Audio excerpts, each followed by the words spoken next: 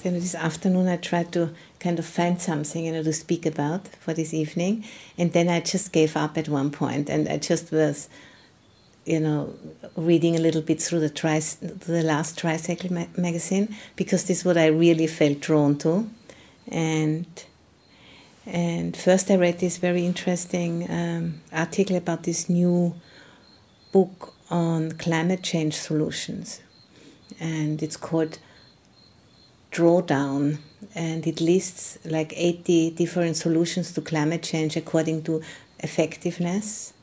And as I said earlier, empowerment of women and girls is number 6, which is kind of big, and not wasting food is number 3.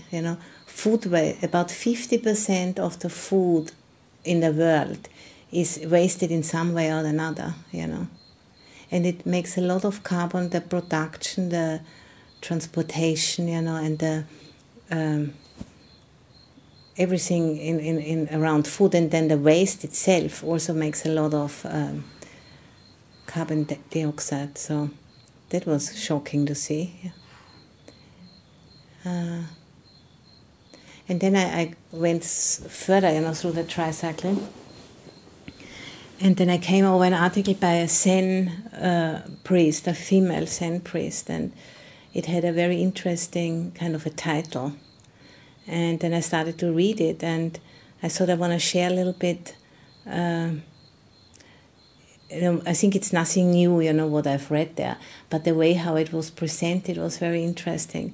And she spoke about what's called the 3 tenets of practice, which when you can remember them in the moment, they can really help you not to get carried away, by your thoughts and feelings and habits and emotions. And I'm always interested in having some skillful means about that, because it's difficult enough, not to get carried away. Even, when practices for a long time, it's still, some things can be so strong that we lose mindfulness and then, wake up like much later on and feel like, oh God, again, here you go again. And that system was called the 3 tenets, and the first one is not knowing.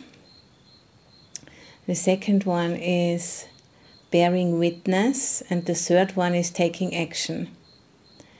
And and I was trying to apply that when about like 6:30 or so this evening, the men started to do the shooting, and I thought, oh God, like half an hour before puja, they're starting, what should we maybe not have puja, and all of those things, and how we will do it, and it is so noisy, and it's hot, I want to open the windows. So all kinds of thoughts I started to have. And then I just thought, I'm just not gonna think further about it, because I think myself really into a tangle, and I just try now to apply, what I've just read like a minute ago. And also I had an advantage having met those men before, who were doing the shooting. It's just a father who brings up his son on his own, he's not together with his wife. So, and they are they have been here visiting once, and they're working in he's working in the shop, where they sell equipment for trailers and things like that. So this is how Ayya Bodhi met him. And he was very kind, coming here and looking at our trailer. So I just tried to remember what a kind man he was, and not getting into kind of gun laws. And in America, everybody needs to have a gun, and then they shoot each other and all of those things, and Trump and blah, blah, blah. And then I just kind of, get completely caught up. So I just was really not going there, as much as I could. And when the mind went there, I was just, applying the second tenet, which is bearing witness, bearing witness to what the mind throws up, and also what was going on, like the noise, and my concern about how we're going to sit tonight, and all of the, the causes and conditions, trying, just whatever was popping up, I was not, turning away from it, but also at the same time just, noticing it, and not going further with it into a story, which we usually do, because somehow it's difficult, to bear with the feelings which are coming up. Because the feeling was certainly, unpleasant, and also like in the body, the sensation is like quite a contraction, here in the torso. Just really feeling a strong aversion, to that noise. Because it's just like so jarring, especially in an environment which is mostly very quiet. It's just like really super unpleasant, to have that, and knowing there's nothing you can do. And I remember there have been times, long time ago in the beginning when we moved here, where they would shoot maybe for like 2-3 hours, Really. That happened only once, but it happened once, and I haven't forgotten it. So there's always the possibility it might happen again, So, and really making an effort, not to go there, and just, seeing my thoughts and, my concern, and just trying to kind of alleviate, that feeling, or let's say, that reaction of aversion, trying to kind of melt it, by thinking about how nice the guys are, and, that it is actually an opportunity for practice, because, there are much more difficult things can happen in life, and if we can practice, with this noise, then actually, that might come in handy at other occasions. So I was just trying to see the positive, points of what was going on, and trying to just, bring some kindness, to the contraction in the body. And then I was coming down here, and then I thought, a very good chant now just popped into my mind. We should chant the 4 Brahma Viharas, because maybe that, will help to kind of open up the system, so we can, let this noise, just go through us. And then, after the chant, it stopped. I think you noticed that. And I don't think it has anything much to do with our chanting or anything, but I felt like that was a very good little hint, from the universe, that, if you don't go against things in a way, which comes from aversion, then you do know what to do, and sometimes it's just like maybe chanting or, or meditating. It's not necessarily like a big action, going and doing something, but sometimes it's also going and not doing something, or doing something completely different what you usually would do. And I felt like that was like a little reward or something like that, saying, yes, that was really a good way of handling this issue. And I don't bank on it, it's going to be every time like this. But I felt like that was very encouraging. And, by fully kind of receiving what's happening in the present moment, by fully turning towards it without a preconceived agenda, which is created, from past experience, then sometimes, things can turn out surprisingly very, very different than from what you were trying to protect yourself from, And through that very action of trying to protect yourself from something, you are actually creating quite often, that what you want to protect yourself from, I think you probably have seen that in your own lives, If you're having certain expectations and then, kind of going in the situation in this way, it very often, becomes exactly that what you're afraid of. And I think, that's what happens, if we in our lives kind of recreate and again and again, the same situations. And it has a lot to do, with the way how we are kind of meeting life.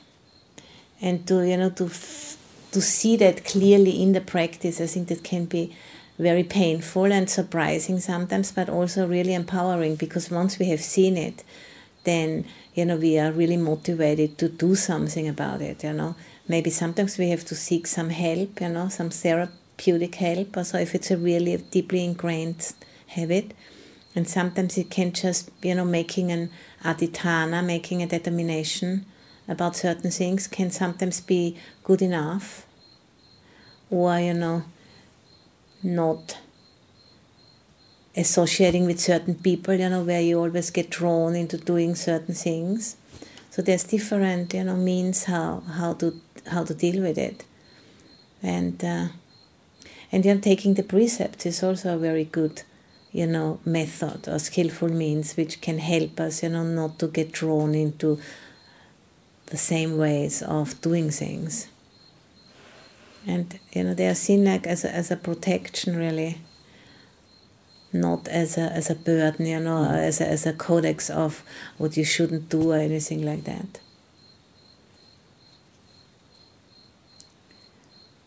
So, you know, not knowing means to just, you know, simply be in the present moment, and whenever the mind wants to go into the past and into the future and interpret what's happening accordingly, to just not allow that to carry you away, and just, you know, being in the center of where you are right now and not putting a story on top of it. And sometimes, you know, we can't help it, and then just being aware of it. And then as soon as you know, can, you know, bring the mind back and bring it back, and it somehow is counterintuitive, you know, until one has had enough experience of it.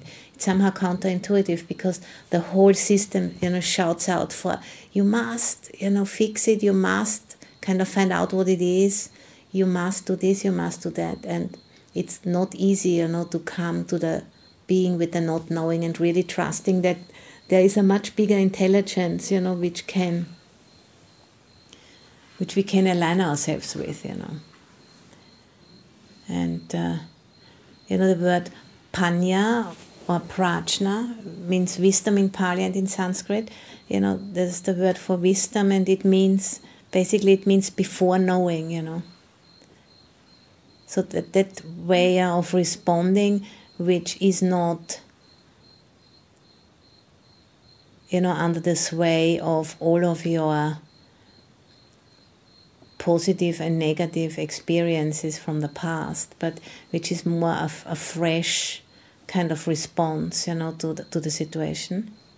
And the statue behind us here in the corner, that's Prajna Paramita. She is the personification of wisdom.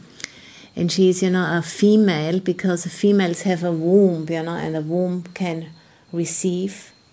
And that's, you know, what is understood with not knowing, being like an open vessel, you know, or an open womb, and allowing, you know, just receiving things as they are. And then from that openness, you know, response emerges, which isn't, you know, stifled by our past experiences.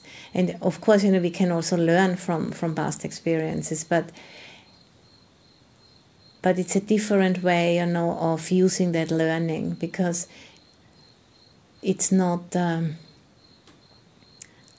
know, a way which is expecting things, you know, to be a certain way. And I think, you know, we can only through training ourselves can we have the resilience, you know, to be open like that. It's not easy, and you know, living with people, you know, who are having experience in that way is a very helpful, you know. And as I said, the precepts, and, you know, coming here to the monastery is also really a good way, you know, where you step out of your usual environment and, you know, put yourself in an environment where everything is kind of reminding you, you know, all of the kind of, there's lots of images and a certain routine and all of that, which helps us, to remind us that there's that we do have a choice, if we just go along, old habits, patterns, or if we really, bring in some energy and just, try to keep open. And, if you have experienced it for a few times, then, it becomes the conviction, that this is effective, really. Effective in terms of, leading to happiness and leading to kind of, self-respect and contentment with your life, then, one gets more and more capacity to stay open with even, more difficult situations. You have to start with little ones, So like with today, with the shooting, when that's not a big deal in the scheme of things, But when next time, when something bigger happens, I can remember, that one occasion. And it will give me a little bit more resilience, to take on a little bit more unpleasant feeling, and trust that it's going to resolve itself by itself, I don't have to do anything. I don't have to go up there and start fighting with the guys, stop, or something like, yeah, monastery, what do you think, blah, blah, blah, all of that. It wouldn't feel good for me, it wouldn't be good PR, for Buddhism and for the monastery. It wouldn't be good for relationships with the neighbors, it just wouldn't be worth it, Yeah. So, yeah.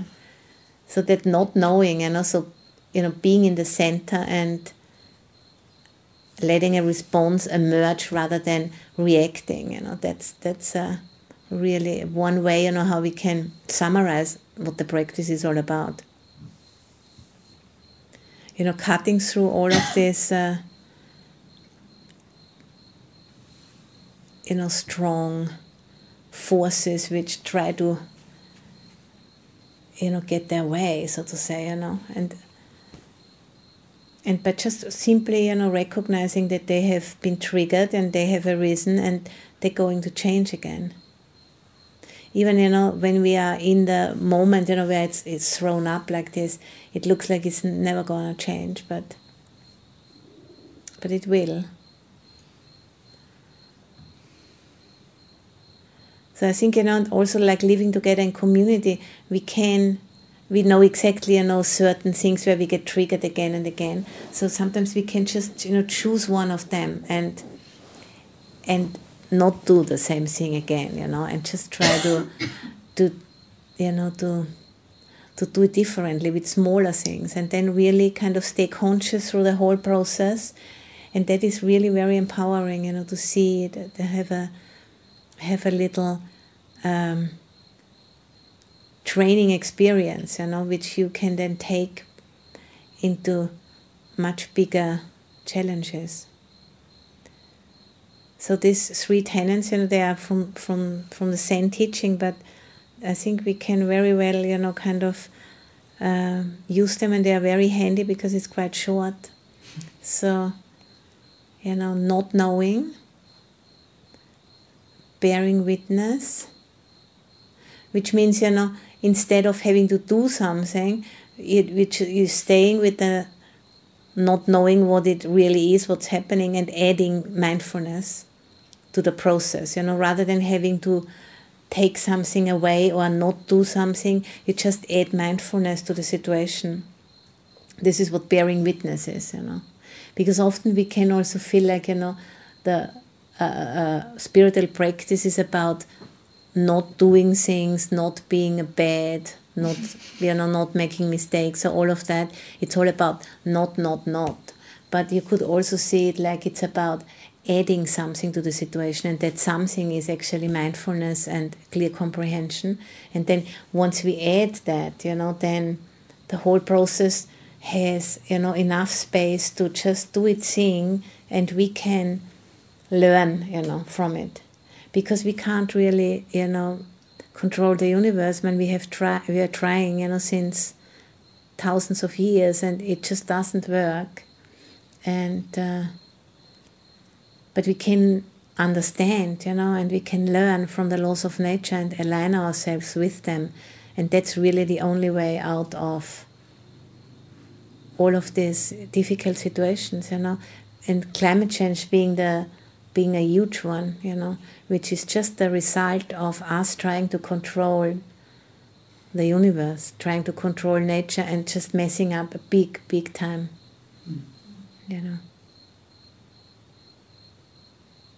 But it's not too late, as I read in this article, only 5 to 10% of the population needs to be really going for the new way of doing things. And that is enough to kind of infiltrate the rest of the people. So it's not, it's really important to remember that 5 to 10%. It's not, it's not like 50% or something in order to tip it. Yeah. So I think that's a very encouraging, So, and if the practice which we are kind of having here, and which we try to kind of arrange our life, around the practice, and creating a place, for practice where people can come and step out of the treadmill of their lives and all of that, it's just so important, because without having, a bigger picture view, this big task of turning climate change around, we will not be able to succeed, So I think, what we are doing here is just really has a very big impact, not just, for our own well-being, but for the well-being of everybody, whom we meet, and for the land, the way how we try to have a good relationship with the land, and, and for example, not eating meat. This is like a big contribution, and all of those things, we can really use our whole life, to express that, those 3 simple tenets, of not knowing, bearing witness, and taking action. And sometimes actions are just really small, but it's really important that we take them, because it has an accumulative effect, in terms of you feel better about yourself, you have more resilience, you have more self-respect, more confident, more strength, and that will communicate on many levels, to the people you meet. And it's just like a snowball effect. So yeah, that's what I'd like to share tonight. And if you have any comments or any questions or anything, then please go ahead. Thank you for listening. To learn how you can support the teachers and Dharma Seed, please visit dharmaseed.org/donate.